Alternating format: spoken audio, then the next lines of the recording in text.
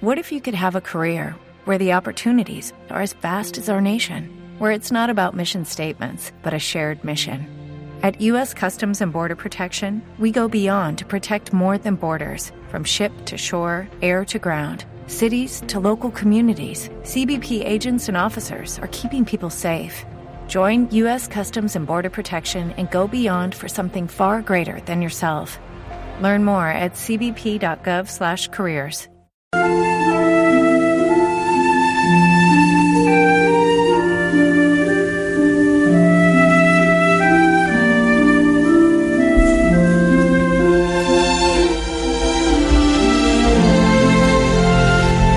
Qué hermosa puede ser la música. Es la única forma de comunicación directa que ha inventado el ser humano. Por encima de los idiomas, gracias a la música, podemos transportarnos a lugares lejanos. La música nos puede dar sensaciones de amor, de odio, de relax, de tranquilidad. A tal punto, la música es la única forma de comunicación directa, de transmitir sensaciones que tiene el hombre, que cuando mandamos las ondas Voyager a lo más profundo del espacio, pusimos un disco de oro con diferentes músicas.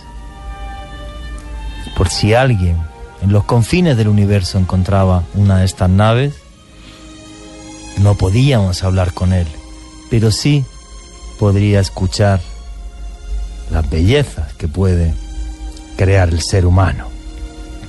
Hay estudios de universidades, como es por ejemplo la de Harvard o la de California, que han demostrado los beneficios no solo que da escuchar ciertas músicas, como es por ejemplo mejora de la concentración o de la memoria, sino que incluso estas universidades fueron más allá y nos demostraron que tocar algunos instrumentos y escuchar ciertas músicas crea nuevas conexiones cerebrales, o sea, modifica nuestro cerebro y nuestra mente.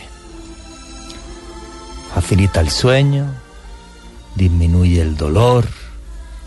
No se puede entender ninguna cultura de la humanidad sin su música, como por ejemplo la música colombiana. Pero hay músicas que nos mienten, que engañan. Escuchen esta música de fondo.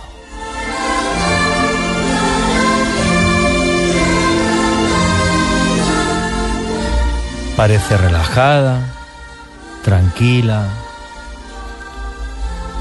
pero oculta un mensaje terrorífico. Están escuchando la banda sonora de la película Poltergeist. Dominic Dunn, que hacía por ejemplo de hermana mayor en esta película, murió estrangulada por su pareja, John Thomas, a los 22 años de edad, después de una discusión saliendo de los estudios de la NBC. La niña pequeña que aparecía en la película Poltergeist, Heather O'Rourke, que hizo además las 3 partes de la película, falleció a los 12 años de edad de una enfermedad muy extraña, la estenosis intestinal. Julian Beck, que hizo de Reverendo Kane en la segunda parte de Poltergeist, justo al terminar la película, falleció de un cáncer de estómago. Will Sampson, el que hacía de brujo en la segunda película, de brujo indígena, de chamán, él decía que en la vida real era realmente chamán, fallece poco después de hacer la película por un trasplante de corazón a los 53 años. Escuchen la melodía. Parece inocente, ¿verdad? Qué relajada, qué inocente, qué tranquila. Pues muchos piensan que está ni más ni menos que mandando una maldición. ¿Será verdad? ¿No será cierto? Hoy vamos a ahondar más allá. La música puede ser maravillosa, nos transporta sensaciones que nos hacen muy humanos. Pero cuidado con algunas músicas. Algunas de las canciones que les vamos a poner han estado incluso prohibidas durante décadas. Y es que este es un tema tremendamente complejo, pero yo estoy convencido que igual que la Universidad de Harvard y de California demostraron que ciertas músicas son beneficiosas para el ser humano, otras nos perturban, nos hacen más violentos, nos hacen incluso escuchar cosas que no parecen de este mundo. Lo que queremos hoy es que en el hashtag Luna BLU nos vayáis poniendo qué sentís con las 5 melodías que tenemos esta noche a lo largo de estas 2 horas de programa. 5 melodías que os iremos poniendo y vosotros nos decís qué sentís, qué no sentís. La que voy a poner yo, bueno, me ha dado un dolor de cabeza. Esta tarde me he tenido que poner otras melodías que también son buenas para relajarme, porque me parece una cosa horrible, horrorosa, abominable, si me apuran, casi diabólica y demoníaca. Buenas noches, lunáticos. Mi nombre es Juan Jesús Vallejo y esto es Luna BLU, periodismo de misterio en la radio colombiana. Se abre ya la puerta del misterio para todo el país, para Bogotá, Barranquilla, Neiva, Villavicencio, Cartagena, Cali, el eje cafetero, Medellín, Boyacá. Hoy vamos a intentar daros un poco de miedo, porque en el fondo un programa como este de periodismo de misterio lo que recupera muchas noches es lo que hacían nuestros abuelos al lado de la hoguera contándonos historias de terror. Y eso es lo que vamos a hacer esta noche. Joana Arenas, ¿cómo estás? Buenas noches, Juan Jesús. Hoy la verdad sí, ustedes lunáticos se van a asustar un poquito, van a tener un montón de sensaciones, así como las que nosotros tuvimos cuando estábamos planeando este programa. Lo ideal para nosotros esta noche es que ustedes estén muy conectados, muy pendientes. Si tienen audífonos, ojalá nos puedan escuchar así, y a través de numeral Luna BLU nos vayan describiendo las sensaciones que le producen cada una de las canciones que vamos a escuchar esta noche. Sí, pues yo quiero contar una cosa. Yo en mi país había hecho alguna vez algún programa de música maldita.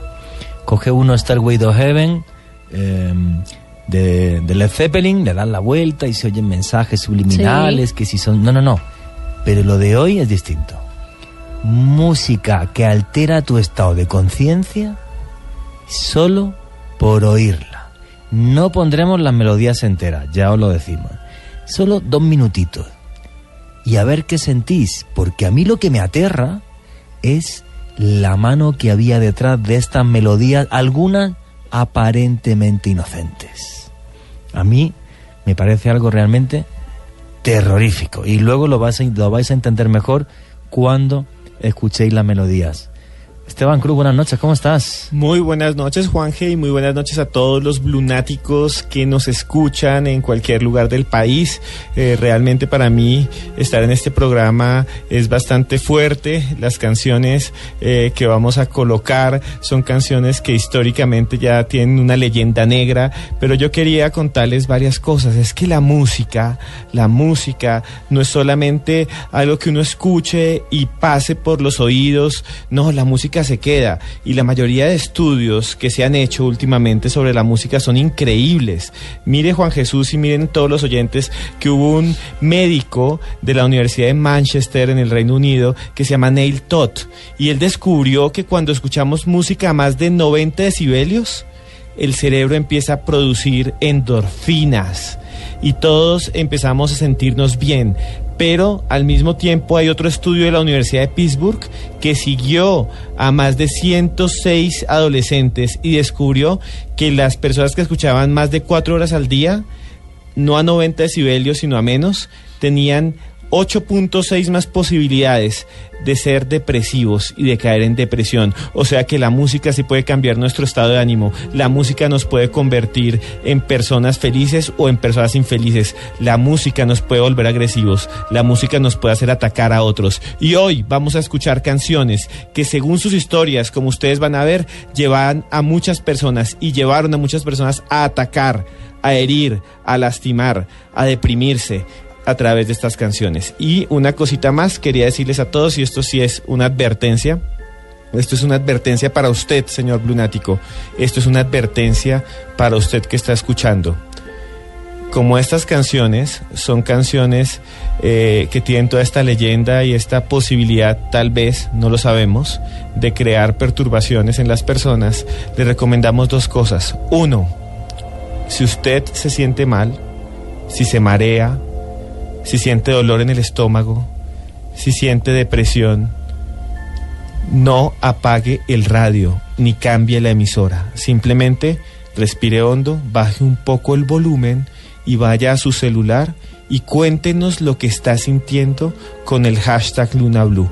Cuéntenos, porque nos interesa saber si lo que dicen estos estudios científicos, si los que dicen estas leyendas urbanas, creepypastas y demás, es realidad o una mentira. Usted va a comprobar con lo que va a escuchar si lo que le contamos es cierto o es mentira, porque va a escuchar canciones de todo tipo. Ya me empecé a trastornar yo un poco porque llevo toda la tarde escuchando esta música y llevo mucho tiempo escuchando esta música, y déjeme decirle que sí me siento un poco mal. Y lo último, la otra advertencia: si hay unas personas que sean muy sensibles, si está con menores de edad, por favor retire menores de edad, siga escuchándonos, pero retire menores de edad en este momento.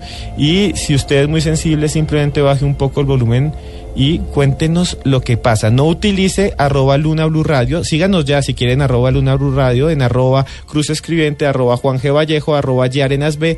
Por favor, síganos a nosotros, pero utilice el hashtag Luna BLU, porque es lo único que nos deja ver la reacción a todos en general.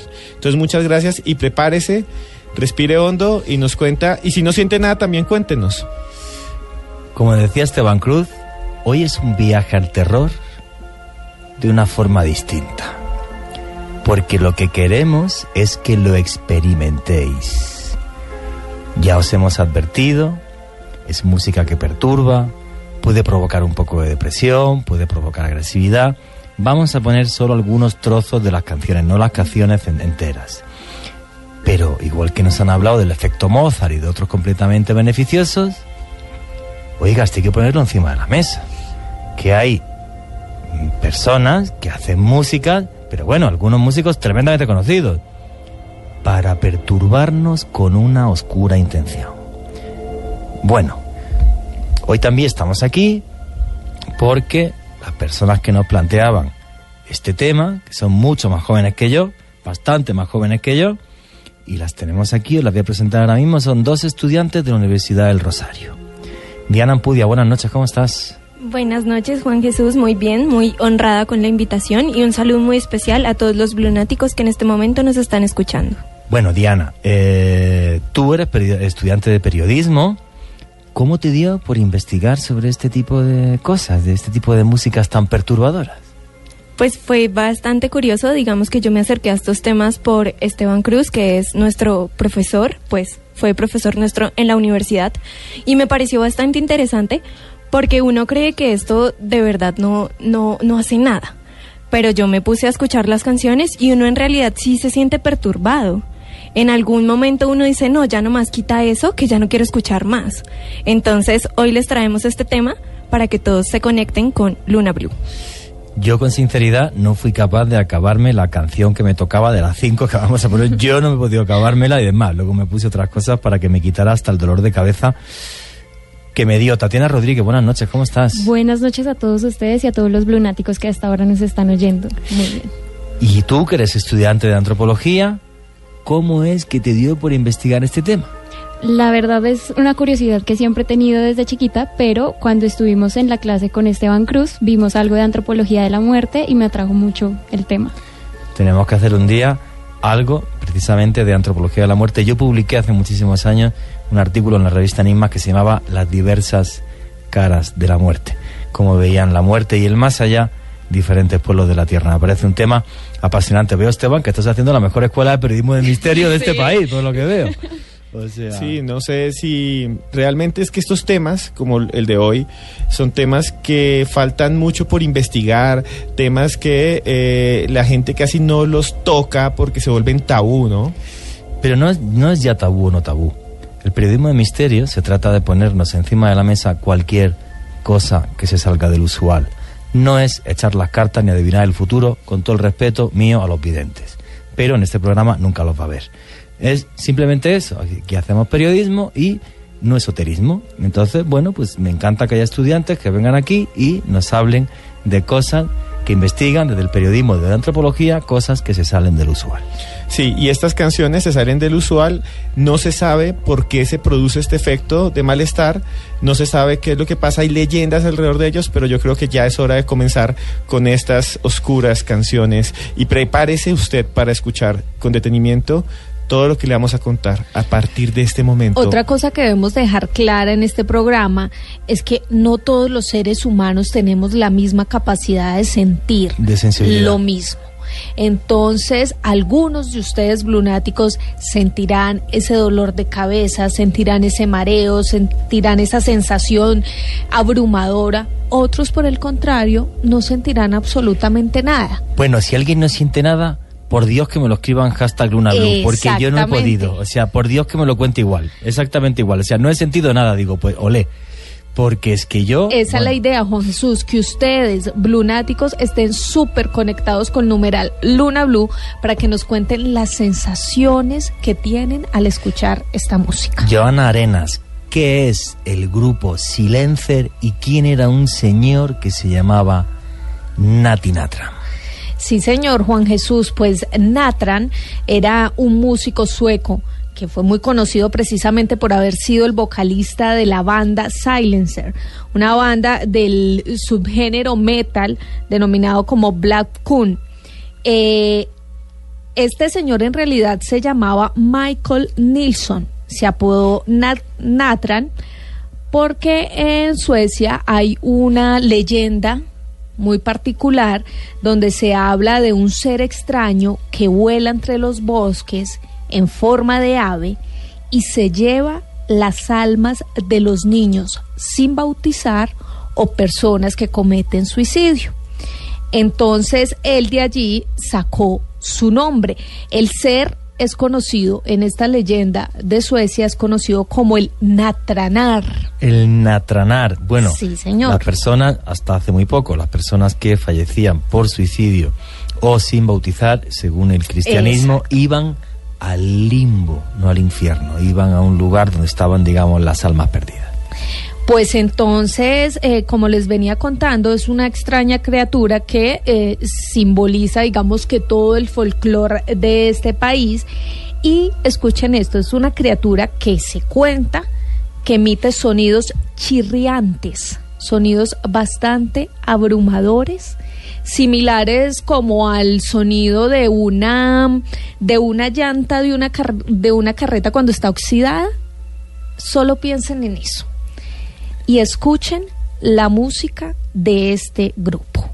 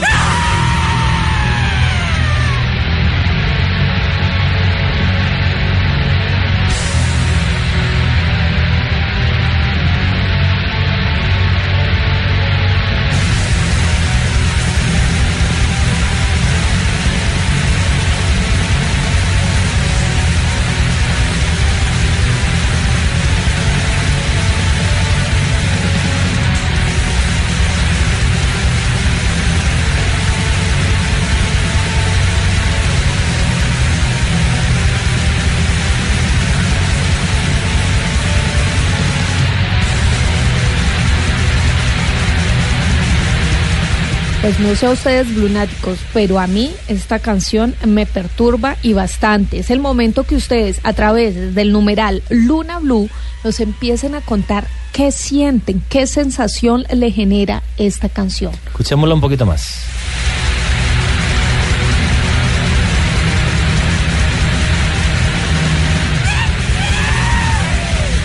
¿Y qué es lo que comenta la gente que sucedía cuando se escuchaban estas canciones o qué hizo este grupo? Porque, madre mía. Pues Juan Jesús, en realidad, bueno, le voy a contar un poquito ordenada la historia. Las letras... Perdón, y le voy a pedir a Rafa Arcila que cambie por la sintonía, porque no lo soporto de fondo. Con perdón, ahí, perfecto. Luego si queréis la ponemos otra vez, otro poquito, exacto. Gracias Rafa, o sea, no la soportaba, muchas gracias.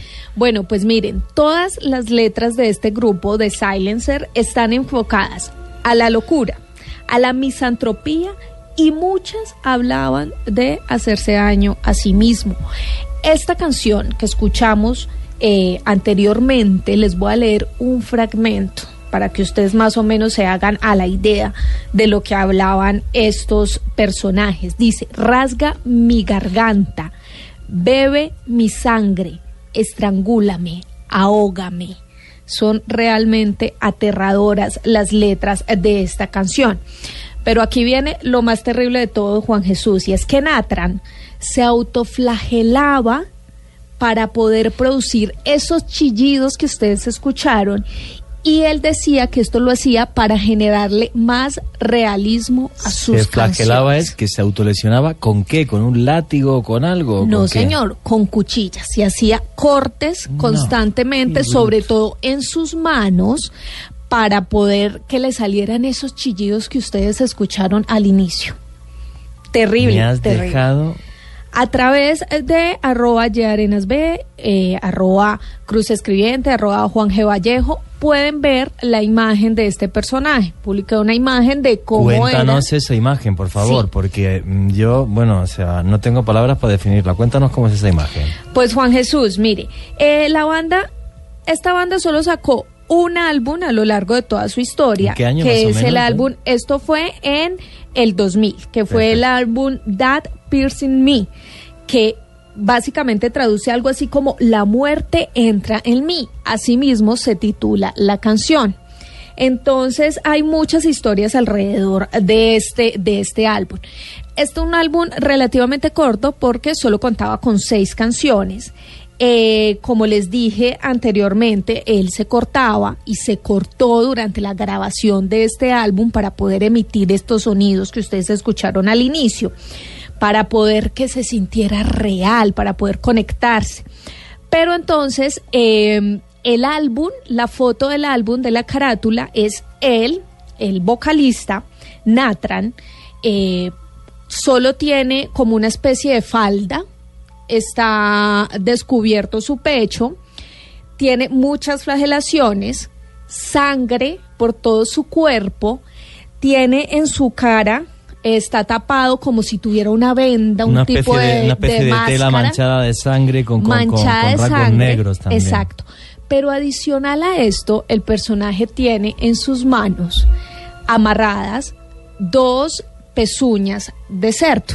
Sí, es como si se hubiera... Él quería dar la sensación en la portada del disco que se había amputado las manos. Exacto. Y se había puesto 2 manos de cerdo. Si uno mira la foto bien, te das cuenta que no, que él sigue teniendo sus manos y vendadas con sangre, que era su sangre, 2 manos de cerdo. Entonces es allí donde inician algunos de los mitos que hay alrededor de este señor. Muchos han asegurado que él se cortó las manos, cosa que yo no creería lógica. No. Dicen que se cortó las manos y que se mandó a poner las pezuñas de cerdo. Yo no creo esa versión, me parece un poco ilógica. Es una leyenda urbana, sí. Además, se puede ver muy bien que esas pezuñas están vendadas. Él lo que sí hacía era cortarse los dedos, arrancarse sus dedos, y generaba dolor precisamente para poder cantar sus canciones. Pero simplemente ahí lo que quería demostrar era pues algo excéntrico dentro de esa fotografía. Entonces esta es una de las cosas curiosas, pero además que genera, digamos que mucha controversia entre los seguidores de este grupo y de este señor Natran, y quienes dicen que el tipo estaba loco. Meses después de haber lanzado su álbum, lo enviaron a una clínica psiquiátrica porque el señor pues estaba un poquito mal de la cabeza. Lo enviaron a esta clínica y allí dentro de la clínica los médicos le pidieron a él que siguiera escribiendo canciones. Esto como un ejercicio para mirar su estado de evolución o no de su enfermedad. Él empezó a escribir canciones allí, pero meses después se escapó de esa clínica. Él se escapó de esa clínica y allí sucede algo bastante terrible.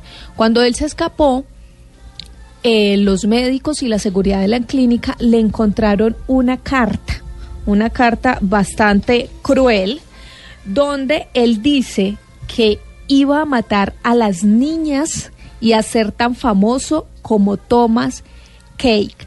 Thomas Cake, para quienes, o para que nos sintonicemos un poquito, es el mayor asesino, o era tildado como el mayor asesino de Suecia, pero este señor también estaba un poco loco y mintió sobre sus asesinatos. Él nunca mató a nadie, pero dijo que él era culpable, lo tuvieron un montón de tiempo en la cárcel y finalmente se dieron cuenta que él estaba mintiendo. Entonces, pues aquí el señor Natran dijo que él quería ser tan famoso como él y escribió esa carta. Además, esa carta tenía una particularidad y estaba llena de símbolos nazis. La carta que él había dejado. Estaba loco, anunciando. se autoinfringía dolor, autolesionaba. Exacto. Y además era nazi. Sí, señor, pues aparentemente, eso fue lo que dijo la policía, que dentro de esa aparentemente, carta... poner esvástica, más que dentro de esa carta, pues la carta no se conoce, fue lo que dijo la policía, entonces no podemos asegurar si tenía símbolos o no. El caso es que cuando él se escapó de la clínica, iba en una bicicleta y de repente se topó con una niña de 6 años a quien golpeó brutalmente en su cabeza con una hacha. La niña pues quedó muy mal herida, llegó la policía y en medio de un forcejeo lograron capturar a Natran, y él, cuando lo capturaron, le decía a la policía: quiero que me maten, quiero que me maten. Obviamente la policía ya tenía un poco de indicios sobre este personaje y trataron de controlarlo y lo volvieron a llevar a la clínica. Cuando estaba allí dentro de la clínica, siguió con todo el proceso de recuperación, todo el proceso que le habían realizado los médicos, el ejercicio de que siguiera escribiendo canciones. Se dice que él se recuperó, que él pudo salir. Aparentemente esto fue en el 2007.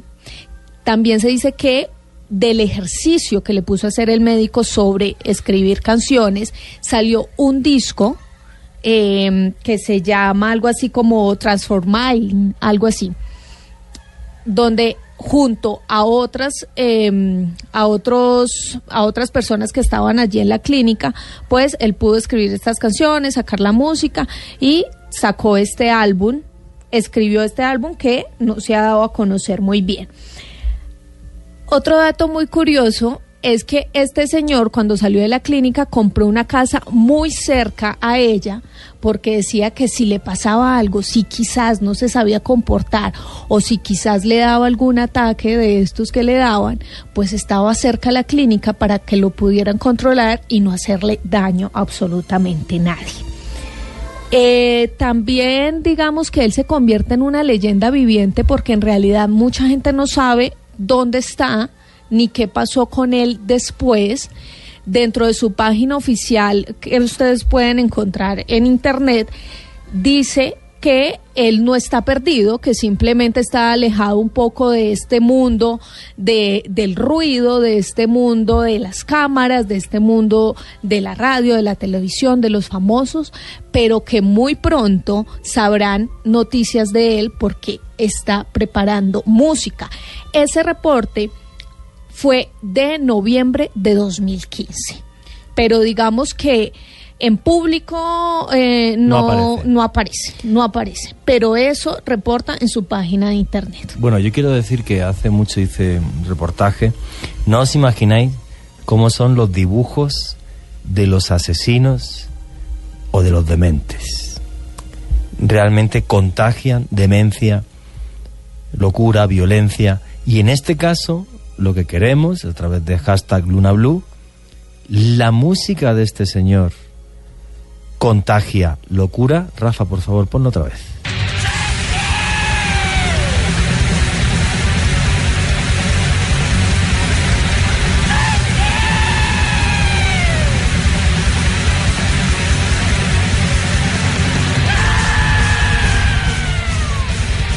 Pues no sé qué opináis vosotros o qué sentís vosotros. Yo me he tenido que quitar hasta los auriculares un poquito. Luego comentaremos las sensaciones que tenéis. ¿Qué pensáis? ¿Qué pensáis de esto? Bueno, yo lo que opino, voy a decir lo que opino antes de daros la palabra. Yo lo que opino es muy sencillo. O sea, este señor era un trastornado, seguramente seguirá trastornado, a lo mejor un poco de menos medida. Y con esa música lo que contagia es un estado mental desestabilizado al 100%. ¿Qué opináis vosotros? Bueno, yo tengo nervios, pero la música como que entre ¿Te medio gusta? de esa locura, sí. No. Me parece que los gritos pues sí son un poco perturbantes, y más sabiendo la historia de que son gritos de dolor, pues es como que influye en que a uno le dé miedo, ¿no? Pero en medio de todo el ritmo también... Pero Tatiana, ¿tú la soportas? Sí. Pero muy seguramente porque Tatiana está acostumbrada a escuchar este tipo de música. Es que creo también, Juan Jesús, que es un poco por ese lado. Yo fui a conciertos de heavy metal, yo era muy heavy metal cuando era joven, escuchaba Black Sabbath, Led Zeppelin, todo esto, y yo no soporto al señor Natran. O sea, te lo digo así de claro. Esteban Cruz. Yo lo que pienso es que hay que respetar el género, son músicos, el género del doom metal es un género. Yo lo respeto, pero puedo decir que me parece una bazofia, sí, claro. Pero yo sí respeto varios de esos grupos y el movimiento, pero especialmente en Natram las tonalidades son muy bajas, es que no lo escuchamos bien, ahorita podemos escuchar la última, pero los gritos son demasiado fuertes, son verdadero dolor, son verdadero sufrimiento, es sufrimiento real, o sea, es autotortura. Entonces, si lo escuchan bien, blunáticos, señores oyentes, fíjense que realmente hay dolor, y eso se transmite porque nosotros tenemos empatía y neuronas espejo, según la mayoría de las investigaciones de las universidades sobre la música.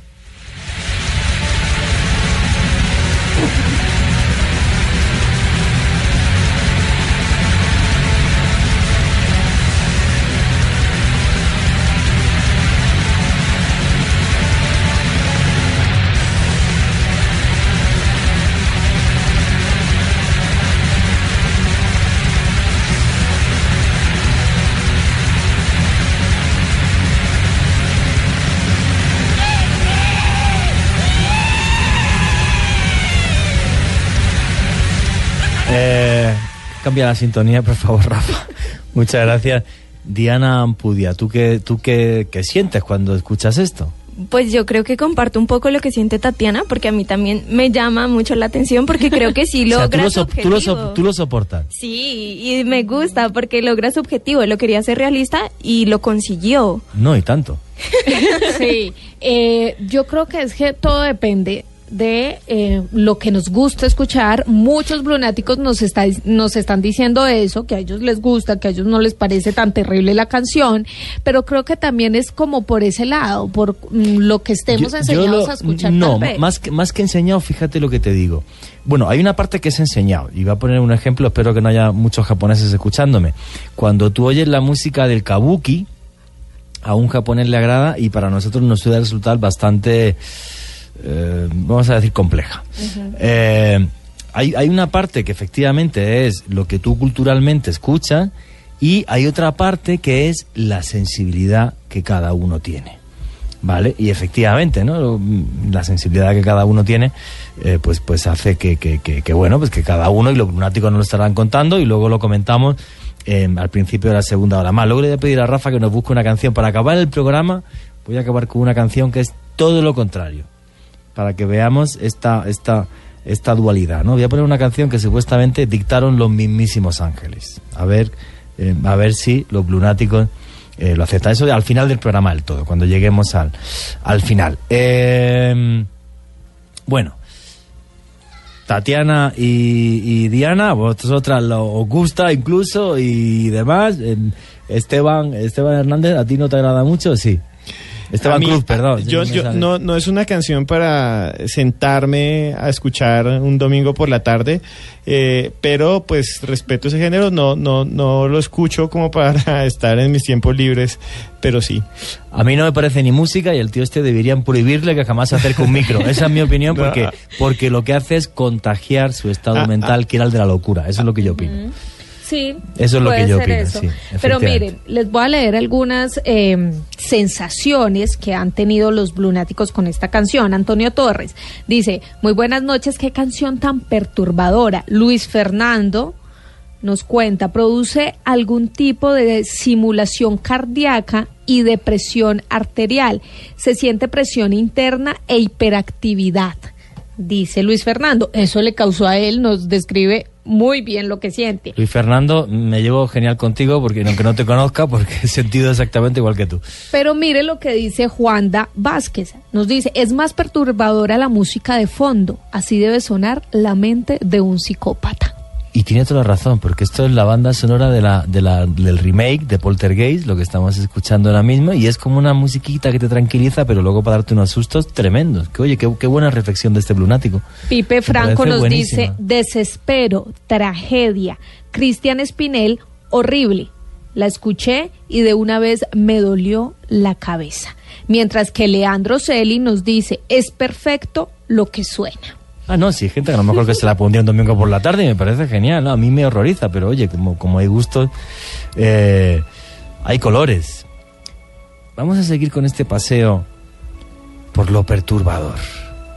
Porque no se le puede llamar ni siquiera horrible, porque hay gente a la que le gusta. O sea, es simplemente perturbador, porque sí es verdad que la disonancia de sensaciones que provocan estas canciones en los seres humanos es tremendo.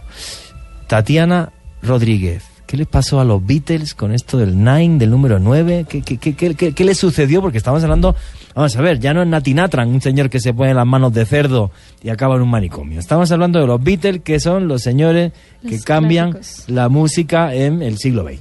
Claro que sí. Los Beatles sacaron una canción llamada Revolution 9. En esta canción es muy poco común a lo que estamos acostumbrados a escuchar de los Beatles, temas como Help o otros. Pero Rigby, mil canciones que son... A mí me encantan, yo las he escuchado. Es totalmente diferente, y esta canción es diferente porque surge de unos experimentos que realiza John Lennon en compañía de Yoko Ono. Así que vamos a escuchar la canción. Vamos a ver cómo suena Revolution 9. Number 9, number 9, number 9, number 9, number 9, number 9, number 9, number 9, number 9, number 9, number 9, number 9. Yo les recomiendo a los que están escuchando en este momento que si tienen audífonos se los pongan. El efecto que produce esta canción es increíble, es algo que nadie, creo, sabía de los Beatles. No, yo no lo había escuchado en la vida. ¿Esto salió en algún disco de los Beatles? Sí, esto sale en el disco White Album, publicado en 1969. Number 9, number 9, number 9, number 9, number 9, number 9, number 9. ¿Qué excusa dio John Lennon para esta locura, con perdón? Bueno, John Lennon dice que se inspiró en la técnica denominada musique concrète, que es del francés. Musique concrète. Exactamente, traduce música concreta, y esta técnica consiste en hacer música con sonidos del mundo real o con sonidos distintos a los que hacen los instrumentos musicales. Lo que hizo John Lennon, en una explicación que dio en una entrevista cuando se revolucionaron los medios por este tema, fue decir que no sabían qué hacer, ya tenían todos los temas hechos, ya querían experimentar algo nuevo, y Yoko Ono precisamente les había inducido también en esta técnica. Entonces lo que cogieron e hicieron fue grabar ciertos apartados de los instrumentos y los reprodujeron, pero en reversa. Y al reproducirlos en reversa, quedaron fascinados con cómo sonaba esto y lo sacaron. Grababan una melodía y la ponían en reversa. En reversa, exacto. Vale. Y ellos también alteraban las revoluciones del reproductor para que sonaran de maneras distintas. O sea, estaban experimentando literalmente con la música. Y cuando les gustó el resultado, cuando estaban como en 20 revoluciones, decidieron sacar este sencillo, que se llama Number 9. Y lo del número 9, ¿por qué? El número 9 es algo místico que hay detrás de los Beatles, porque John Lennon fue asesinado un 8 de diciembre en Estados Unidos, pero en Liverpool, que fue donde John Lennon nació, era 9 de diciembre. Ah, John Lennon nació el 9 de diciembre. Murió. Fue asesinado el 9 Hizo la de canción de Number 9, Number 9, Number 9, y luego resulta que le mataron, que además fue asesinado un día 9. Exactamente, pero esa no es la única coincidencia. John Lennon se casó con Yoko Ono en el año 1969. Durante ese año que salió este disco, hubieron muchas conspiraciones respecto a estos números y también respecto a la muerte de Paul McCartney. La supuesta muerte, que supuestamente había muerto en 1966 y había sido reemplazado, el quinto Beatle. Por un doble. Exactamente. Sí, y además de eso, John Lennon tenía un hijo, o tuvo 2 hijos, y uno de esos hijos nació un 9 de octubre, no te que creo. es un día 9 del también. mes 9. Es increíble, y además como más cosas extrañas, pero antes de eso quisiera contarles que esa canción tiene un efecto que llaman efecto boomerang, que es que si usted, que cuando usted lo escucha por sus audífonos o cuando usted lo escucha en radio, si usted está en un taxi, si usted está en su casa, va a notar que suena un momento en un lado y otro momento en el otro, y es una cosa loquísima. Es una cosa loquísima. Si quiere la ponemos otra vez y usted allá en su casa note el efecto boomerang de esta canción Revolution 9 de John Lennon. Number 9, number 9, number 9, number 9, number 9, number 9, number 9, number 9, number 9, number 9, number 9, number 9. Number 9, number 9, number 9, number 9, number 9, number 9, number 9, number 9, number 9, number 9, number 9, number 9. Bueno, estábamos aquí en un momento como muy absurdo que estábamos. ¿Oyes el efecto boomerang? ¿No lo oyes? Yo, por ejemplo, no lo escuchaba, ¿eh? Yo no lo oía. Vosotros en casa, a través del numeral Luna BLU, nos decís si lo habéis escuchado o no. Pero ¿qué más efectos, Tatiana, Esteba, produce esta canción? Sí, primero Juliana Cardona me está corrigiendo aquí. Gracias por la corrección. De octubre es el mes 10, pero sí es el día 9 el nacimiento. Lo que quería decirles también es que hay una conexión terrible. Una conexión esta sí es siniestra entre una canción y la muerte y el asesinato y el crimen y el asesinato serial. Imagínense ustedes que esta canción, Revolution 9 o Revolución 9 en español, hablemos en español, Revolución 9, está conectada con uno de los peores criminales de la historia del mundo, un criminal que yo sé que cuando se los mencione lo van a recordar enseguida. Esta canción está conectada con el señor Charles Manson.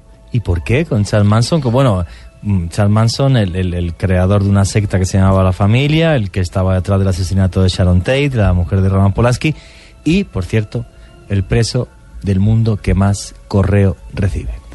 Sí, Charles Manson está relacionado con esta canción porque resulta que él la tomó como una especie de revelación que tenía para hacer su secta. Entonces lo que él hizo fue relacionar la canción con la Biblia de las Revelaciones y creó toda una simbología alrededor de los Beatles, en general de los Beatles. Perdona, ¿me estás contando que Charles Manson uno de los tipos más perturbados y locos de la historia, desde mi punto de vista, porque no está en una cárcel psiquiátrica, está en una cárcel convencional, sintió un mensaje. El libro de las revelaciones es el apocalipsis de la Biblia.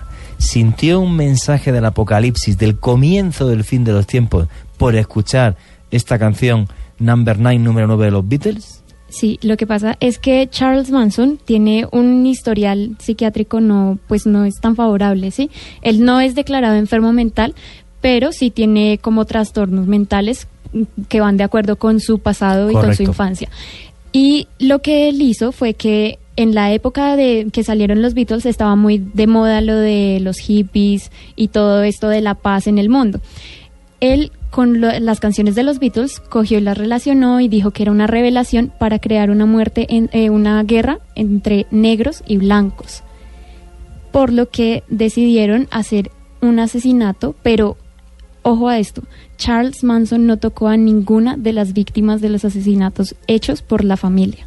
Sí, yo no sabía ese dato que tú me dabas hoy, que la canción Number 9 él la tomó como parte de esas revelaciones del Apocalipsis, el Apocalipsis que por cierto escribió San Juan en la isla de Patmos, por las visiones a través de un ángel, el comienzo del fin de los días.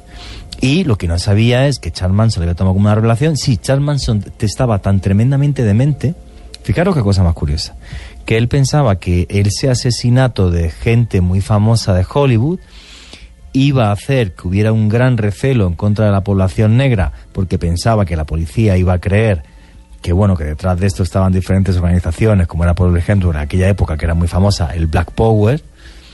Y lo que pasa es, pues que al final este señor, lo que sí es cierto es que tenía tal carisma que fue capaz de convencer a todo un grupo de gente, que era una secta que él creó, que se llamaba La Familia, y les hizo creer que este asesinato iba a ser el comienzo, la semilla de esta guerra entre negros y blancos que iba a acabar deteriorando el mundo, y una guerra en la que al final él, que era nazi, iba a acabar siendo uno de los grandes líderes de la humanidad. Pero bueno, vamos con el asesinato que fue hecho por la familia. Resulta que este asesinato se cometió en la casa de Roman Polanski, el famoso director de la película El bebé de Rosemary. En la casa se encontraban él junto con su esposa Sharon Tate, quien estaba embarazada de 8 meses al momento del asesinato. Ella fue acuchillada varias veces por los seguidores, y con la sangre de todas las víctimas que hubo ese día, escribieron en una pared de la casa: Death to the pigs.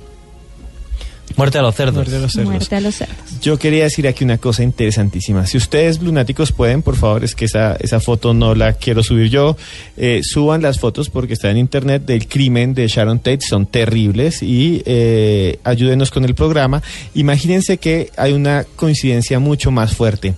Roman Polanski no solo dirigió El bebé Rosemary, Roman Polanski se salvó porque ese día no estaba en la casa, fue asesinada a su esposa que estaba embarazada, y Roman Polanski, cuando hizo El bebé Rosemary, lo rodó en un edificio que se llama el edificio Dakota.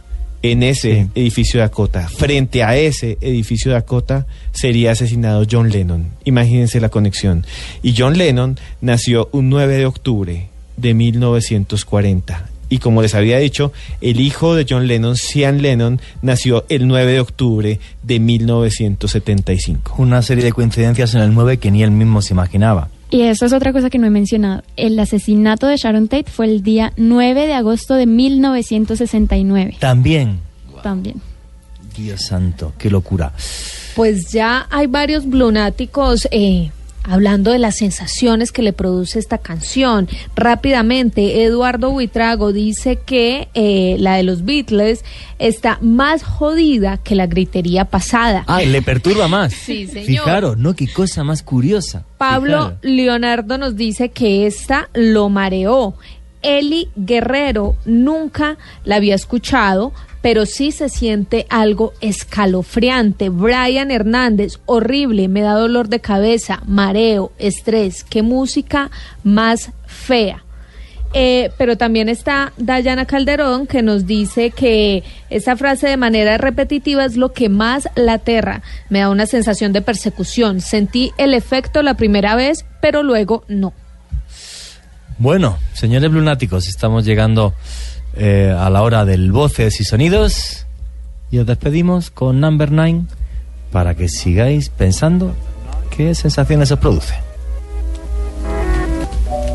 Number 9, number 9, number 9, number 9, number 9, number 9, number 9, number 9, number 9, number 9, number 9, number 9, number 9, number 9. Luna BLU, periodismo de misterio en la radio colombiana. Sus notas llevan a nuestra imaginación hasta rincones lejanos o a calmar nuestra ira. Eso es para los hombres la música. Sin embargo, hay ocasiones en las que una partitura puede incluso volvernos locos. Esta noche en Luna BLU, la música más perturbadora de la historia, las notas de la discordia. Luna BLU, periodismo de misterio en la radio colombiana, desde las 10 de la noche, por Blu Radio y bluradio.com.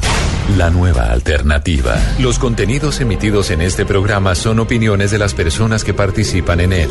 Dichas opiniones no representan la posición de Blu Radio, por lo cual su interpretación es subjetiva de los oyentes del programa. El hombre camina por un mundo repleto de misterios. En este mundo se producen acontecimientos desconcertantes. Extraños seres aparecen hace miles de años en pinturas rupestres. La sorprendente imagen muestra incluso un aparato brillante que se mueve en el cielo. Enormes ciudades subterráneas de arquitectos desconocidos como las que hay en Oriente Medio. En tierra le ordenaron que nunca dijera nada sobre lo que había visto. Un sinfín de pruebas que hacen que nuestra vida se convierta en un viaje hacia lo desconocido. Fantasmagórica de un espíritu mirando su propio cadáver. Blu Radio abre un espacio para la investigación de fenómenos sobrenaturales. Uno de los astronautas se acercó al cráter y dijo, ya están ahí. Para que repasemos los hechos más insólitos de la historia, para que nos adentremos en las nuevas fronteras de la ciencia. Formado por un equipo de periodistas que les llevará hasta lo inexplicable. Luna BLU, periodismo de misterio en la radio colombiana. Luna BLU, por Blu Radio. La nueva alternativa.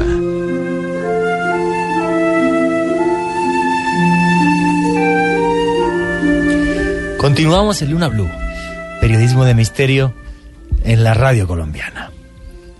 Hoy viendo la parte más oscura, tétrica y desestabilizadora de la música. Y fijaros lo diferentes que somos, ¿no? Hay gente que con la música de este señor, del Natran, pues bueno, pues le gusta. Gente que lo horroriza, a mí me horroriza. Number 9 de los Beatles, a mí me pone nervioso. Y hay gente que le gusta, gente que... Hay de todo. ¿Qué dicen hasta ahora los lunáticos? O hay gente que no siente nada, como Johan David dice, la verdad no sentí nada, no he sentido nada hasta el momento. Pero también está Dragonfleet, que dice que ella es amante de todo tipo de música, desde la clásica hasta el heavy metal, y ese Number 9 es la porquería más horrible que he oído. Michael David Durán nos dice, excelente programa, existen misteriosas conexiones entre la música y el mundo paranormal. Correcto. También nos han enviado mucho, ¿saben qué? La parodia que hicieron en Los Simpson sobre la canción que ellas presentaron, pero tengo entendido, no sé, ustedes chicas si saben, tengo entendido que era número 8 en Los Simpson, ¿no? No, en Los Simpsons sigue siendo número 9. ¿Sí? Lo dice la novia asiática de Barney y Barney lo complementa. ¡Qué bueno! Bueno, yo quería decir que nos están mandando muchas fotos de la familia Manson, muchas fotos de los crímenes de Manson. Edgar Morantes nos envía una foto de la familia Manson. Léase a plena noche nos manda también muchas fotos. Sigan mandando fotos, siempre con el hashtag Luna BLU, si no, no lo podemos ver. Lo mismo los comentarios, sí. Es que a veces nos mandan los comentarios a @cruzescribiente o a @Luna BLU Radio, a @yarenasb, a @Juan G. Vallejo, y solo los podemos ver nosotros. La idea es mandarlos como numeral Luna BLU para que los podamos ver todos. Dice aquí Miguel, me produjo mucho sueño de verdad. A lo contrario, de otra música que sí me espanta. Hay gente que realmente no siente nada, pero hay gente que, por ejemplo, sí nos dice que ve cosas oscuras. Vean, por ejemplo, Jorge Luis Molina dice: Number 9 me recuerda a un juego que encontré algún día llamado Satan e induce a la locura. Pero, por ejemplo, Edgar Mora antes nos dice algo muy cierto, y es que hay melodías que se tardan en generar algún efecto. Entonces, pues claro, aquí las estamos poniendo de a pedacitos porque el tiempo es oro. No, lo primero que el director de este programa enloquece, me tiro por un balcón. Entonces cualquiera sigue, ¿no? O sea, ni locos. O sea, muchas gracias, Lunáticos, pero las estamos poniendo 1 minutito, 2 minutitos, porque es que, bueno, es que yo sí me lo creo. O sea, es que yo sí me creo que estas canciones alteren la conciencia, y en este caso, pues para mal, ¿no? Que es lo curioso. Además, hoy me he puesto un reto, que es que ahora os voy a contar, yo creo que la más terrorífica que he escuchado en mi vida, y luego otra, al final del programa, que realmente parece que la dictó la luz que hay en el más allá. Le enviamos un saludo muy especial a Diego Holguín, que es un blunático muy, muy fiel. Nos envía una foto, está en carretera, es chofer aparentemente, porque tiene, digamos que nos envía una foto de una mula, y nos dice que solo acompañado de Luna BLU. Pues la carretera se ve bien sola, solo se ve pues la mula de Diego Holguín. Un abrazo muy, muy grande, Diego. Bueno, vamos a ver. Yo no sé qué vais a sentir vosotros. Yo, esto lo decidimos la semana pasada, pero esta tarde, cuando me estaba preparando el tema y quería pues apuntaros además la traducción de lo que dice esta canción, a mí me sentó fatal, o peor todavía. O sea, yo creo que no llegué a aguantar ni 2 minutos. O sea, me parece una cosa horrorosa. ¿Cómo surge esta canción? Bueno, pues esta canción es de un grupo que se llama Agast. Y Agast tiene pues solo un disco que se graba en 1995, y bueno, pues eran 2 señoritas que decían que eran brujas. Una se hacía llamar Neveshe y la otra Nash Teshe. Sus nombres auténticos eran Tania Sten y Andrea Haugen. Eran 2 novias de 2 tipos también que estaban metidos en el mundo del black metal. Por cierto, os quiero comentar a todos que hay gente que está diciendo no satanices el black metal o el heavy metal. Yo adoro el heavy metal, pero hay muchos grupos de heavy metal, desde mi punto de vista, que creo que recurrieron al tema del satanismo y demás, posiblemente por rebeldía o para vender más, no lo sé, pero el disco este no lo he hecho yo, ¿vale? A lo que voy, estas señoras que decían que eran brujas oscuras, repito, Tania Sten, Andrea Haugen, nombres de brujas Neves She y Nash Teshe.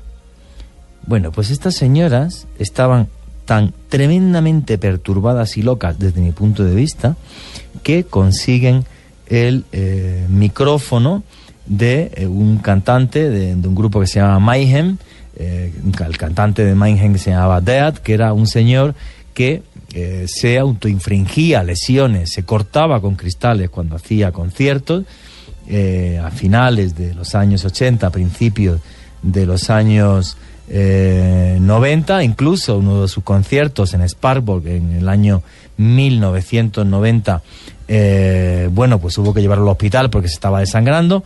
Era un señor que tenía delirios mentales muy importantes, hasta el punto que, bueno, pues que se le diagnosticó, después de morir, por cierto, una cosa que se llama el síndrome de Cotard. El síndrome de Cotard es, bueno, pues que hay gente que piensa que tiene partes de su cuerpo muertas, y que en esas partes de su cuerpo muertas incluso tiene la visión de gusanos que se mueven por ella. Este señor fallece, e incluso otro de los miembros del grupo dice que en su casa había un collar con trozos de cráneo de un ser humano, lo cual no es de extrañar, pues que ese señor, antes de salir a dar los conciertos con este grupo que se llamaba Mayhem, bueno, pues enterraba su ropa durante semanas en el cementerio, luego la cogía y se la ponía para que oliese a cadáver, y para estar más cerca de la muerte tenía una bolsa donde tenía un cuervo medio podrido que inhalaba antes de salir al escenario. Bueno, pues esta criaturita tenía el sobrenombre de Dead, y su grupo se llamaba Mayhem y pasó a la historia más oscura del rock duro. Bueno, pues estas señoras, Tania Sten y Andrea Haugen, consiguen el micrófono de Dead, del cantante de Mayhem, se van a los bosques de Noruega. Eso está grabado en medio de un bosque muy cerca de un monasterio abandonado. Dicen que incluso durante la grabación del disco se graban psicofonías que ella introducen en el disco. Algunos comentan que incluso este disco sería una alegoría al infierno. Fijar esto, hay gente que dice que cuando se oye esta canción por la noche en casa durante mucho tiempo, llegan hasta tu lado espíritus del bajo astral. Y con sinceridad, yo hasta me lo creo. Porque además el título de este disco viene a ser algo así como la brujería de la oscuridad o la brujería en el eclipse crepuscular. Toda una invocación al mal, al oscuro, y esta canción que se llama Sacrifice suena así.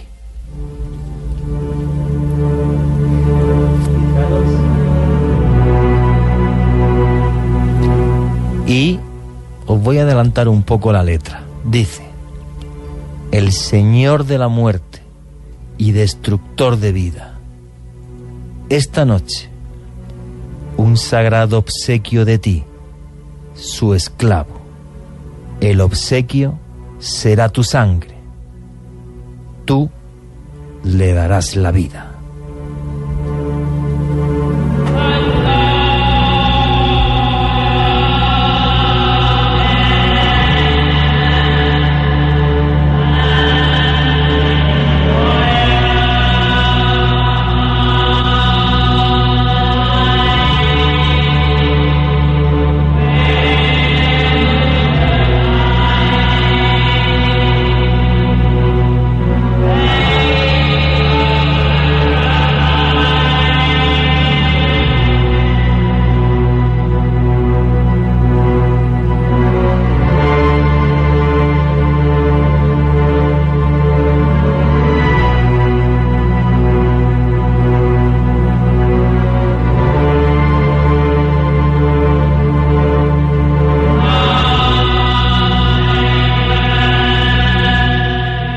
Yo he de reconocer que jamás había escuchado una canción que fuera una alabanza al mal, a la oscuridad, a la fuerza del mal, en plan alegoría, dentro de un disco de una forma tan tremendamente tenebrosa. Por favor, blunáticos, hashtag Luna BLU, contarnos lo que sentís. Yo no fui capaz de llegar a los 2 minutos.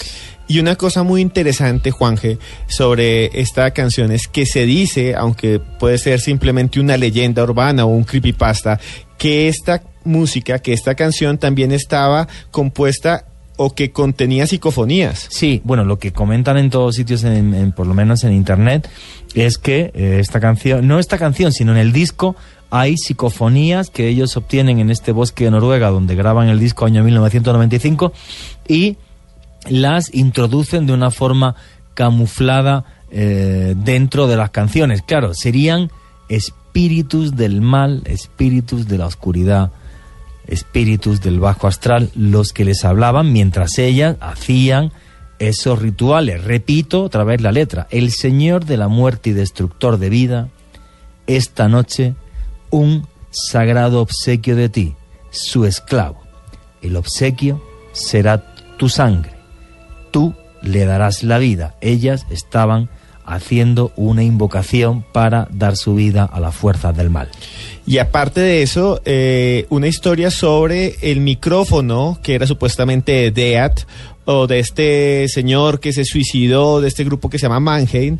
De alguna manera, este micrófono o estas cosas que utilizaban ellos, resulta que hay una cosa durísima. Sí, realmente pues no se sabe qué pasó con él, nadie lo encontró muerto en una cabaña, pero no se sabe si murió, cómo murió, simplemente apareció ahí. Y cuando apareció ahí, muerto, uno de sus compañeros de grupo fue hasta allá, lo encontró muerto, nunca se supo por qué murió, ese es el enigma más grande, y le tomó una foto. Y le tomó una foto muerto después de que estaba completamente desfigurado. Y esa foto es la portada del disco póstumo de ese grupo. Y de hecho, Fénix Tatuador 16 ya nos puso esa foto en Twitter. Oye, buenísimo los lunáticos que están súper bien documentados. Yo no sé qué dicen los lunáticos, ahora vamos a dar paso a ellos. Vamos a escuchar otra vez la canción, 1 minuto solamente.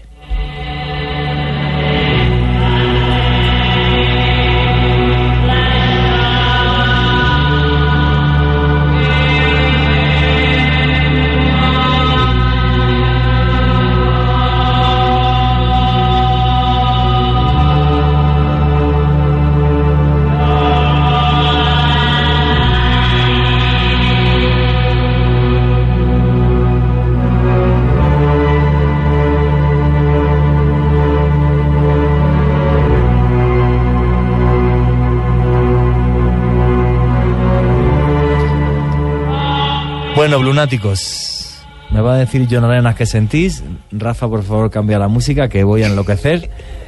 John Arenas, ¿qué dicen los lunáticos de estas señoras, de Agasht? Juan Pablo nos dice, esta canción es aburridora, súper lenta, sin energía y no me da miedo, me da pereza. Eso dice Juan Pablo. Perfecto. Pero Coatli Jacob nos dice, esta canción me acuerda a los nazis, no me gustó, me dolió mucho la cabeza. Santiago Niño dice que está jugando Xbox y que estas canciones no lo han dejado concentrar. Bertaligia Errada, está peor que las otras canciones. Sí, a mí me perturba más también.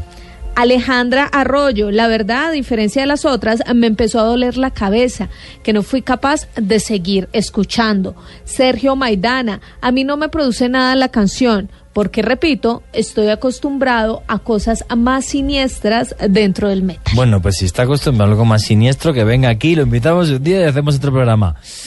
Tatiana Rodríguez, Diana Ampudia, ¿qué sentís cuando escucháis esta canción? Con Mayhem es... No, con Mayhem no, con Agash. Con Agash. La primera vez que la escuché sí me dio como susto, como... Terror. Como terror, sí, no había escuchado, aparte que está como en otra lengua, entonces es un poco más... Está noruego, perturbante. Sí. Sí, es bastante perturbadora. Es de las 3 canciones que hemos escuchado, la única que de verdad me perturba y no soporto escucharla por mucho tiempo porque sí me causa como escalofríos. O sea, a ti es la que más te perturba. Sí. Bueno, pues vamos a seguir por este recorrido, por las notas de lo macabro. Y esto sí que es una canción que llegó a estar prohibida de verdad. Esteban Cruz. Sí, vamos a hablar de una canción que tal vez ustedes ya han conocido, se llama Gloomy Sunday, pero antes quería decirles a los lunáticos y oyentes, los que no pudieron escuchar el efecto boomerang de... Revolución 9, sí, Revolución 9 de los Beatles, es porque usted en un computador no lo puede escuchar, tiene que estar en un equipo de sonido o en una grabadora o en un carro. Con estéreo. Exacto, con estéreo. En cambio, cuando llega la señal, pues usted nos escucha por un dispositivo, que a propósito, les digo de una vez, les recomiendo si tienen celular, bajen la aplicación de Blue Radio y escúchennos, ahí no la van a escuchar, porque no hay capacidad de alguna manera, el equipo no puede reproducir ese efecto boomerang, entonces pues era para decirles antes. Esteban, y perdón, le enviamos un saludo a Iván Ospina, que está muy conectado hoy con el programa y que nos dice que nunca lo saludamos, pues un saludo para él. Y para Miguel Rivera también, que nos sigue bastante, entonces de una vez aprovecho acá. Y comencemos, y acuérdense de, por favor, con el hashtag Luna BLU, de seguir diciéndonos qué sienten, sobre todo con esta canción, que es tal vez la llamada canción más maldita de la historia. Bueno, y si los lunáticos conocen alguna canción más perturbadora, que nos pongan el enlace en YouTube. Sí, por favor, y si esto se pone bien como se está poniendo, si este programa está tan bueno como se está poniendo gracias a usted, lunático, pues hacemos de pronto otra sesión de Canciones Perturbadoras 2. pero dentro de un par de meses, por favor. Bien, Gloomy Sunday es una canción que fue escrita por un pianista y compositor húngaro, se llama Renzo Ceres. La canción es de 1932. Aunque no es tan asustadora como las otras, ya ustedes verán, es más una balada, es tan nostálgica que decía que causaba depresión instantánea. Renzo Ceres la compuso y fue reproducida por muchas cantantes y muchos cantantes. Fue llevada a Estados Unidos y fue llevada también a Europa, y cuando se llevó al resto de Europa, y cuando se llevó a Inglaterra, cuando se llevó a la BBC, fue tanta la conmoción de gente que decía que sentía trastornos, que sentía mareos, que sentía depresión, que sentía malestar, que la BBC la prohibió hasta el año 2002. Es una de las pocas canciones prohibidas en Occidente, porque los comunistas, por ejemplo, la Unión Soviética prohibió muchas cosas, pero esto fue prohibido por la BBC. La BBC la prohibió hasta el año 2002 de lo que se perturbaba la gente. Y vamos a escucharla ya mismo en una versión antigua. Prepárense y por favor, con el hashtag Luna BLU, díganos qué siente.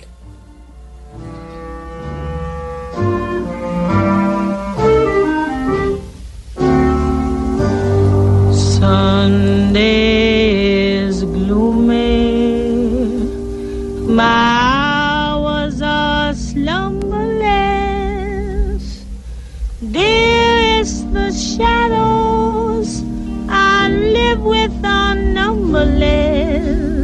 Little white flowers will never awaken you, not where the black coach of sorrow has taken you. Angels have no thought of ever returning you. La letra dice lo siguiente: esto es otoño y las hojas están cayéndose. Todo el amor se ha muerto en la tierra. El viento está llorando con las lágrimas afligidas. Mi corazón nunca esperará de nuevo durante una nueva primavera. Mis lágrimas y mis dolores son todos en vano. Las personas no tienen corazón. Son ávidas y malas. El amor ha muerto. With shadows I spend it all. My heart and I have decided to end it all.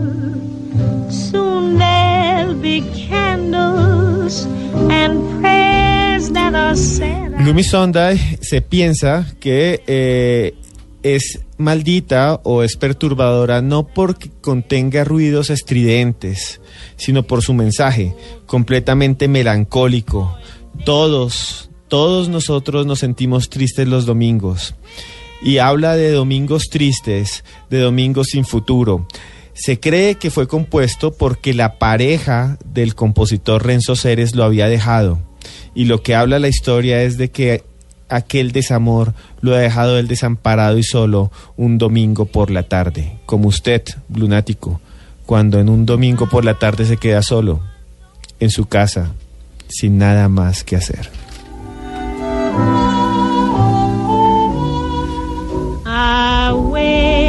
Bueno, desde mi punto de vista, este tipo tuvo la mayor tusa de la historia, pero con mucha diferencia. O sea, llegar a prohibir la canción 60 años me tiene súper impactado. Yo he de decir, y ahora abrimos, que cada uno comente su sensación. Eso sí, no usemos Rafa, cámbiala, por favor. Desde mi punto... Vamos a ver, a mí, las tres primeras... O sea, Number 9, esta es la de Revolution 9, la que menos me alteró. La del tipo con manos de cerdo, la del Natra, me sentó fatal. La de Agash, insoportable. O sea, no la soporto. Y esta, en cambio, me parece incluso... No sé, como es tan melancólica, a ratitos hasta agradable. Fijaros lo que os digo, ¿no? Fijaros que también que distintos somos los seres humanos. Tatiana, Diana, ¿qué habéis sentido vosotras? Bueno, yo con Gloomy Sunday sí me siento algo perturbada. ¿Sí? En el principio de la canción, sí. Qué rara. Sí, me siento como que me desestabiliza, siento como... ¿Te perturba, te sientes Sí. mal, te desagrada? Me desagrada, sí. Yo por mí pasaría la canción. Sí, qué bueno. Y en cambio, la de Agast casi que la de soporta Agast, y me parece increíble, o sea... Sí, igual con Mayhem y con Natram. Increíble. Diana, ¿y tú? Pues a mí hay algo muy curioso de la canción y es que, por ejemplo, su autor Renzo Ceres apareció muerto un día domingo. Entonces eso me parece supremamente curioso, pero digamos que la canción falleció en domingo, qué curiosidad. Exacto. A mí me parece curiosa porque de hecho hay una versión, la pueden buscar en YouTube, que es mucho más melancólica. Más melancólica, madre mía, pues eso ya, o sea, es que... madre mía. Es muchísimo más melancólica. Digamos que esta versión que escuchamos aquí en el programa también me agradó, no me parece tan triste, me parece una canción bonita para escuchar un domingo, pero la otra versión de la que les estoy hablando sí me parece como perturbadora y como la quiero como alejar porque no me gusta. Joana Arenas. A mí me gusta realmente, me parece melancólica, pero la podría escuchar, la verdad. Fíjate, una canción prohibida 60 años por la BBC. Sí. Me parece una cosa increíble, vamos. Pues Juan Increíble. Jesús. ¿Qué dicen los lunáticos? Los lunáticos están un poco...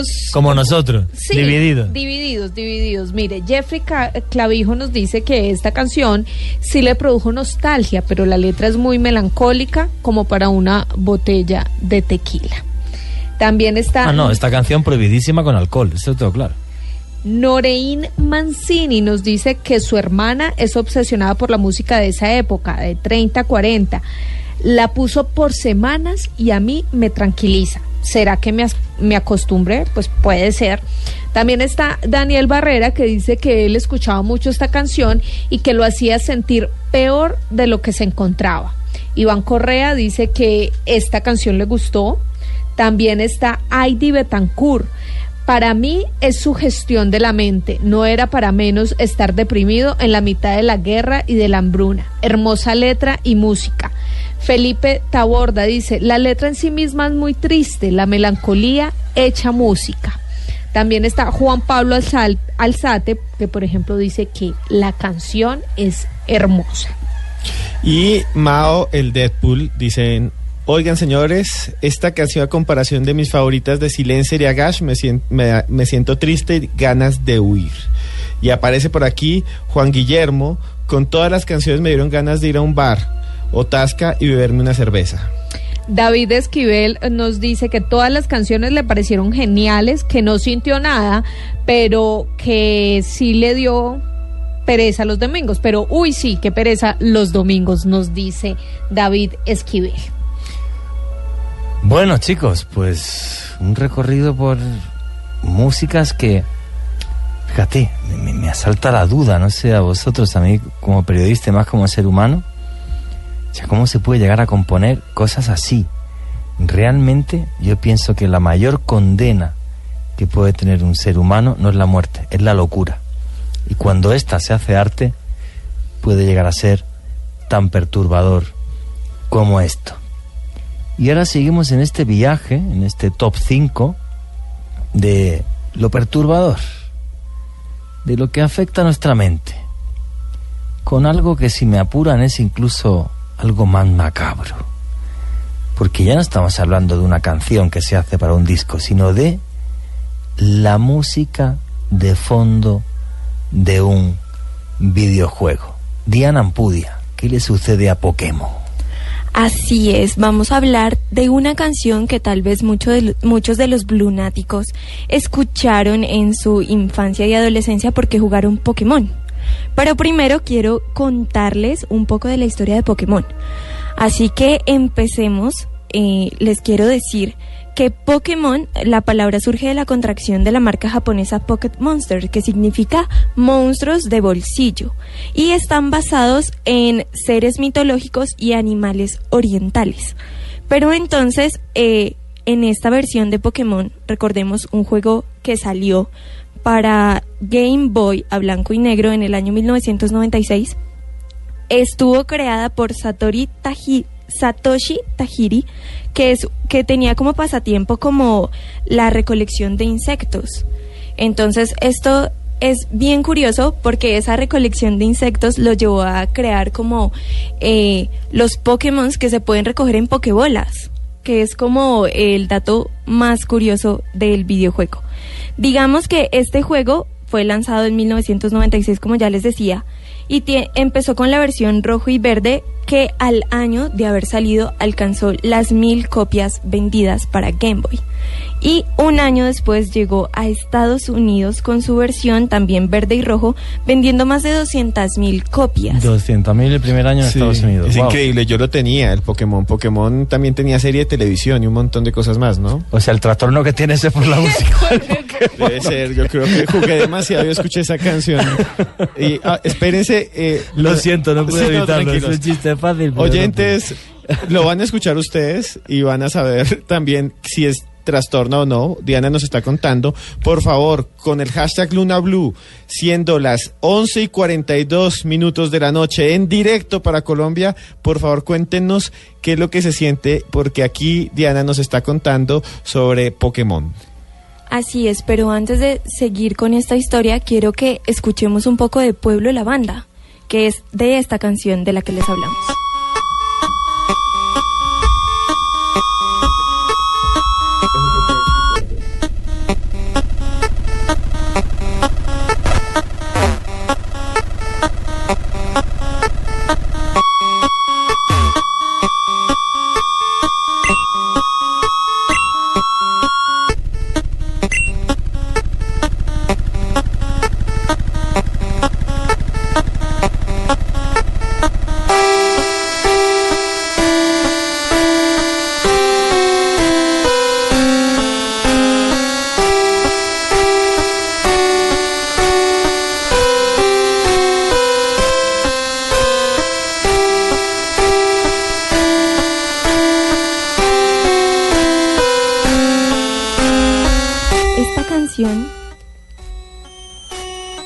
Esta canción hace parte de la versión de Pokémon primera generación y hace parte de Pueblo la Banda. ¿Qué significa Pueblo la Banda? ¿Dónde? Y por favor, Rafa, cambia la música, que te doy dinero. O sea, no, a mí me gustaría cámbiala y luego la ponemos otra vez. Pues. Cámbiala, por favor, y luego la comentas y la ves otra vez, porque es, no sé qué opináis, lunáticos, para mí. Bueno, luego cuento lo que siento. Por favor, continúa, Diana. Pueblo la Banda es este lugar en donde se encuentra la Torre Pokémon, que ese lugar, recordemos que este juego pues fue creado para niños menores de edad. Entonces digamos que en los videojuegos y en los mangas los Pokémon no se mueren, pero en esta versión del videojuego sí hay un lugar en donde se reza por las almas de los Pokémones muertos. Que es Pueblo la Banda, ese lugar. Exacto, en ese lugar se encuentra Torre la Banda, que en los juegos de la segunda y la cuarta generación es nombrado el cementerio de los Pokémon. Wow, oye, ¿qué es lo que comentan a través de las redes o de dónde viene esta leyenda negra de Pueblo la Banda de Pokémon? ¿Qué comentan? Porque claro, estamos hablando de una música que tiene muchos años y que han escuchado millones y millones y millones de personas, aunque no fueran a escuchar música, jugaban a Pokémon. Así es, este pueblo, digamos que era uno de los niveles más difíciles de pasar, porque para continuar con la travesía dentro del videojuego de Pokémon, uno tenía que luchar contra un fantasma que era muy poderoso. Entonces digamos que para atravesarlo, muchos de los chicos se demoraban muchas horas, mucho tiempo, muchos días, hasta semanas, y de tanto escuchar... Semanas escuchando esto. Semanas escuchando esto.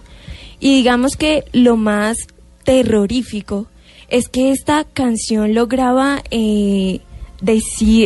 lograba que los chicos sintieran migraña, sintieran náuseas, sintieran ganas de vomitar, a veces hasta les sangraba la nariz, y muchos de ellos, para ser específicos, 104 niños fueron hallados muertos después de escuchar. 104 niños fallecieron escuchando esta melodía de forma extraña e insólita. Por favor, Rafa Arcila, pon otra vez esta música, que esta se lleva el premio, pero con diferencia.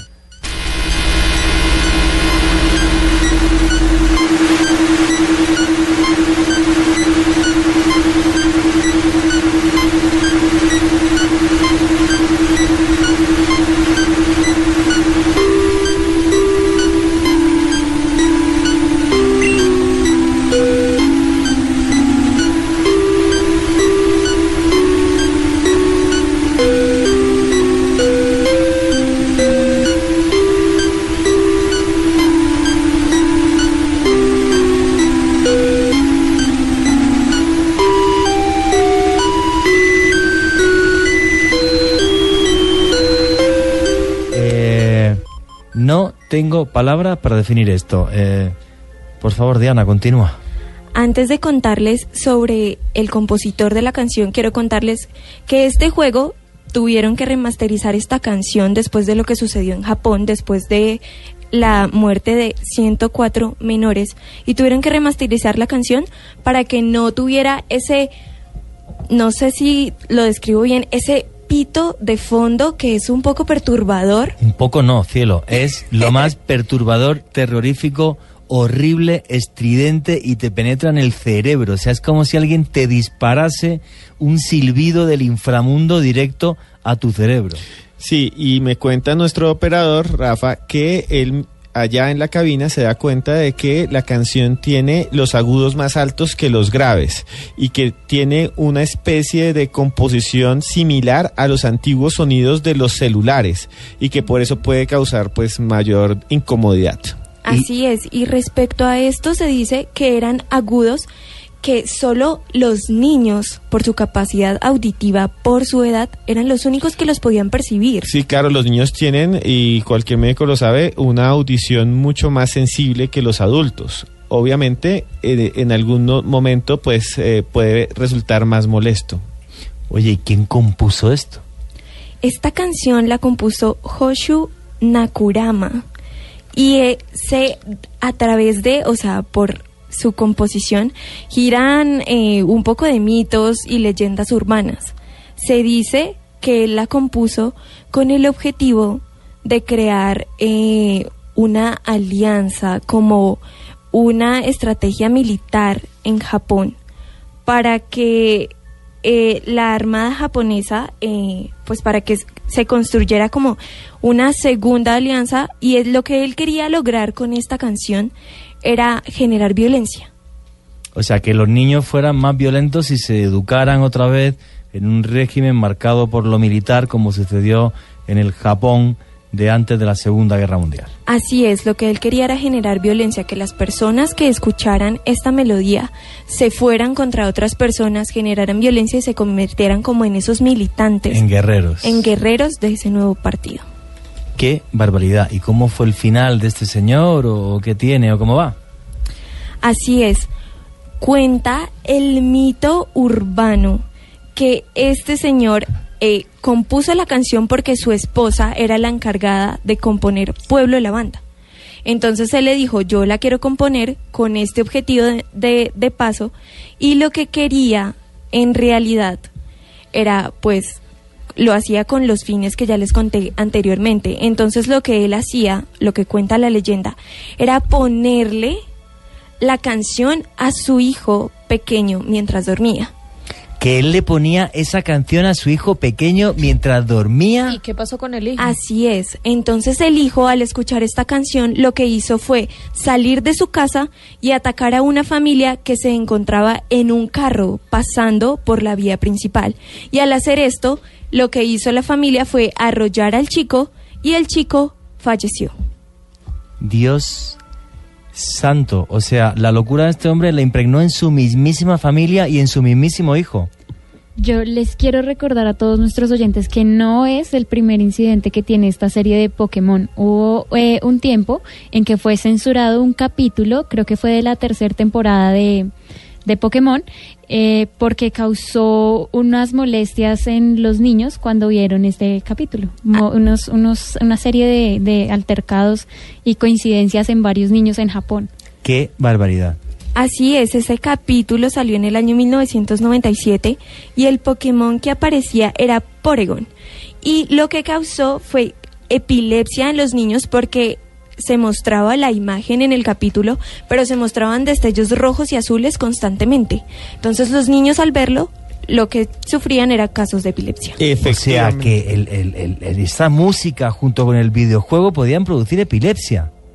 No, la música no, el capítulo como tal. El capítulo como tal, madre. Efectivamente, fue el episodio 38 de 1997 de Pokémon. Por unos segundos, imagínense, 685 niños japoneses sufrieron convulsiones. Convulsiones que fueron descritas por los médicos después como convulsiones fotosensibles. O sea que los destellos que produjo el dibujo animado los hizo realmente convulsionar. Y no estamos hablando de la música. 685 por lo que estaban viendo en televisión. Sí, y fue justamente la misma época en que Pueblo La Banda empezó a moverse entre los Game Boy del mundo. Así es, y como dato final les quiero contar que el compositor de esta canción, después de la muerte de su hijo, apareció muerto en su casa. También en extrañas circunstancias. Bueno, yo os digo una cosa. Lo primero que acaba de suceder, que es que somos tendencia por segunda vez en la historia de este programa en redes sociales. Muchas gracias a todos los lunáticos por estar con nosotros y compartir noches de terror y de misterio y de curiosidad, que es lo que hacemos aquí. Muchas gracias a todos. Y que nos sigáis, por favor, @Luna BLU, @YArenasB, Cruz Escribiente, Juan G. Vallejo. Rafa, por favor, pon por última vez esta canción que yo creo que es la única en la historia capaz de producir total y absolutamente locura. Yo me quito los audífonos inmediatamente.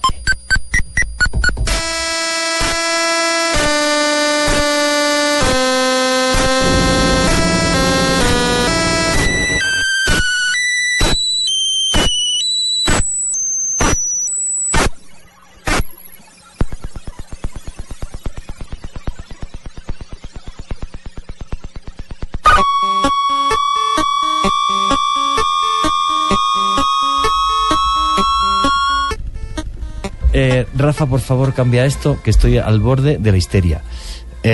Joana Arenas, ¿qué nos están diciendo los lunáticos ahora mismo? Pues mire, Juan Jesús, está Kelly Daza Trujillo, que nos dice que cree que la música influye según tu estado de ánimo y tu fuerza de voluntad, y nos dice que es rockera. Mi alter ego, le enviamos un saludo a él, que ha estado súper conectado con nosotros, nos ha estado enviando imágenes y ha estado muy pendiente del programa. John Felipe Rojas, la mayoría de videojuegos en su banda sonora incitan a muchas cosas. Cristian Camilo, eso es música de manicomio. Checho el Rolo, me dieron ganas de jugar Nintendo. Mira qué bueno.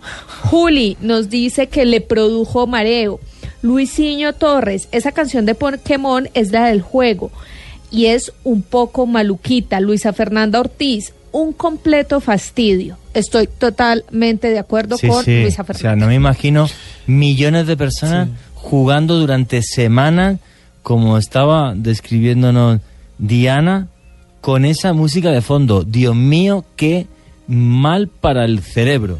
También está Oscar Javier Castro, que nos dice que esto sí le da náuseas. @El Pato del Cartel nos dice, es una de las canciones icónicas de Pokémon. Adrián Galindo dice, a mí esa canción me causa nostalgia y me hace sentir como si fuera un muñequito chiquito. También está Scritter, que ha estado también muy pendiente del programa y dice que le gustan mucho estos temas. Que no sabe por qué le fascinan tanto, pero que no le pasa nada con las canciones que estamos poniendo hoy. Karen Ferreira nos dice que es la primera vez que la escucha y la melodía de Pokémon le aceleró el ritmo cardíaco. Me desconcertó un montón. Bueno, yo igual que Joana Arena, yo me he tenido que quitar los auriculares. Uy, sí. O sea, una cosa horrorosa. Tatiana, Diana, ¿qué sentíais vosotras? A mí me perturba el pitido agudo que tiene. Sí, ¿no? Es lo que más te... Bueno, a mí el pitido y el ritmo, o sea, el ritmo es el ritmo de un demente. La combinación entre el pitido agudito y ese tum, tum, tum. Horroroso. Terrible. Horroroso. A mí al principio me parece atractiva la canción. Dios santo.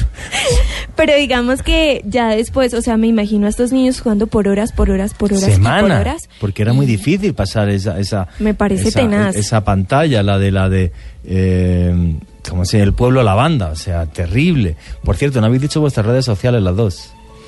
Claro, a mí me pueden seguir en Twitter por @Tatiana20045 y en Facebook como Tatiana Rodríguez. Diana. Y a mí en Twitter por @desmejorada_al piso y en Facebook por Diana Ampudia. Desmejorada_al piso, me encanta tu Twitter. Y finalmente, antes de dar le paso a mi señor director, que nos va a llevar al mundo de Los Ángeles después de tanta perturbación, yo sí les voy a pedir una cosa, lunáticos y oyentes de Luna BLU. Por favor, necesitamos saber cuál fue la canción que más los perturbó. Ya mismo con el hashtag Luna BLU y lo vamos a revisar. Efectivamente, poner en el hashtag Luna BLU cuál de las 5 que os hemos puesto hoy os ha resultado la más perturbadora. Y ahora voy a hacer un ejercicio que cuando he dado alguna vez clases siempre les he dicho a mis alumnos, cuando he hecho algún taller de comunicación, siempre les digo igual. Digo, si tú eres capaz de hacer que la gente se aterre, eres bueno.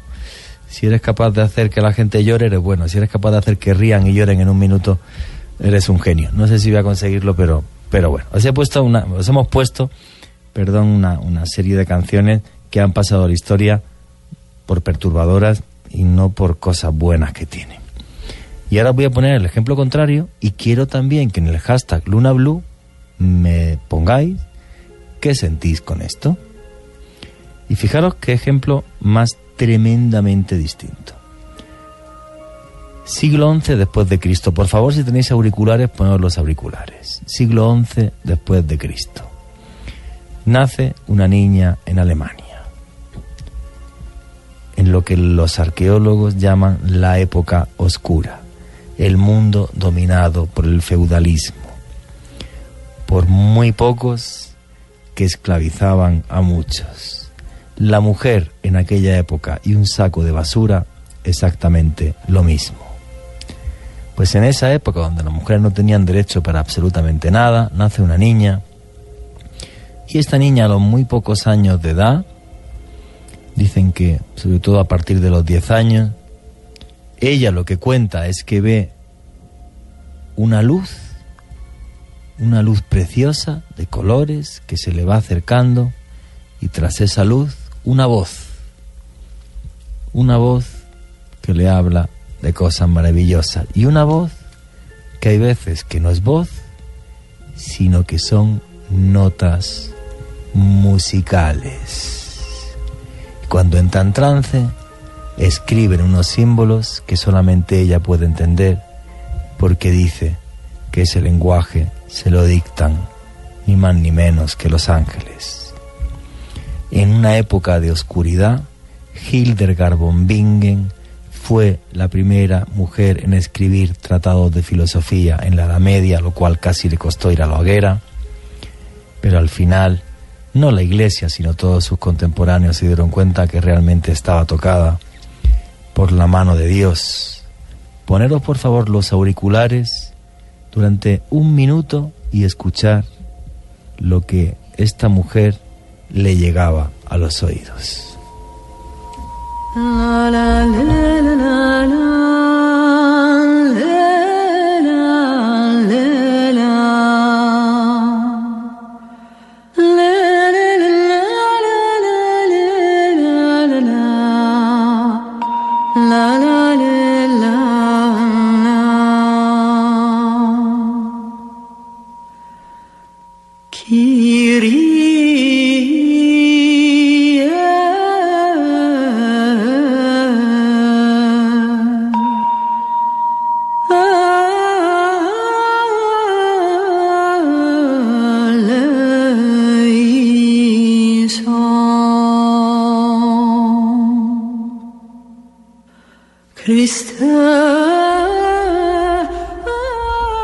Bueno, os hemos aterrado, os hemos llevado hasta los oídos música perturbadora, pero como director del programa quería también poner luz.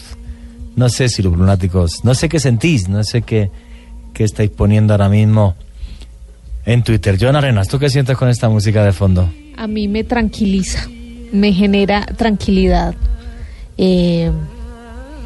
Da paz, ¿verdad? Sí, da paz, y después de haber escuchado todas estas canciones que para mí en realidad fueron perturbadoras. Escuchar esto como que le relaja a uno un poquito la mente. Es como que te vuelve la cabeza a su sitio. Esteban Cruz, ¿qué sientes con esta música? Sí, resulta que cuando uno trabaja estos temas, a veces llega a la casa y no puede dormir por la carga, no sé, cuando estuvimos en el Congreso. Totalmente de acuerdo. Pero con esto, yo creo que uno ya se relaja un poco y como que ya llega con ganas de descansar, ¿no? Se pone con ganas de dormir. Tatiana, ¿qué sientes con esta música? La verdad, a mí los cantos de la mujer me dan como escalofríos. Esto en cambio a ti te perturba. Sí.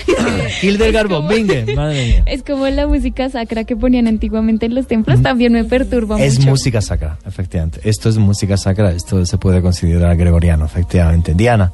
Yo estoy de acuerdo con Tatiana, a mí estos sonidos también me perturban un poco.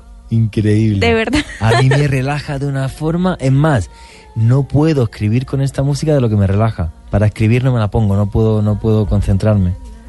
No, yo me Fijaros. perturbo Qué demasiado. diferentes somos los seres humanos y cómo realmente la música son sensaciones y son emociones. Bueno, lunáticos, pues tremendamente feliz porque por segunda vez y por semana consecutiva somos otra vez tendencia en redes sociales. Muchísimas gracias a todos por participar.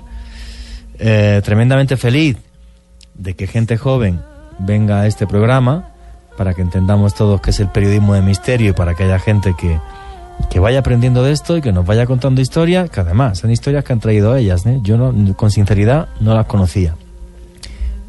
Tenéis la puerta abierta, Diana, Tatiana, os lo digo, para el mes que viene que vengáis con otro tema y si no os preocupéis que yo os lo pongo, ¿vale? No hay para problema. que os documentéis. Muchas gracias. Muchas gracias por la invitación. Tremendamente feliz de que haya gente joven que bueno, pues que quiera ser periodista, que quiera investigar, que quiera estudiar y que quiera contar, y aquí en Luna BLU tenéis las puertas abiertas.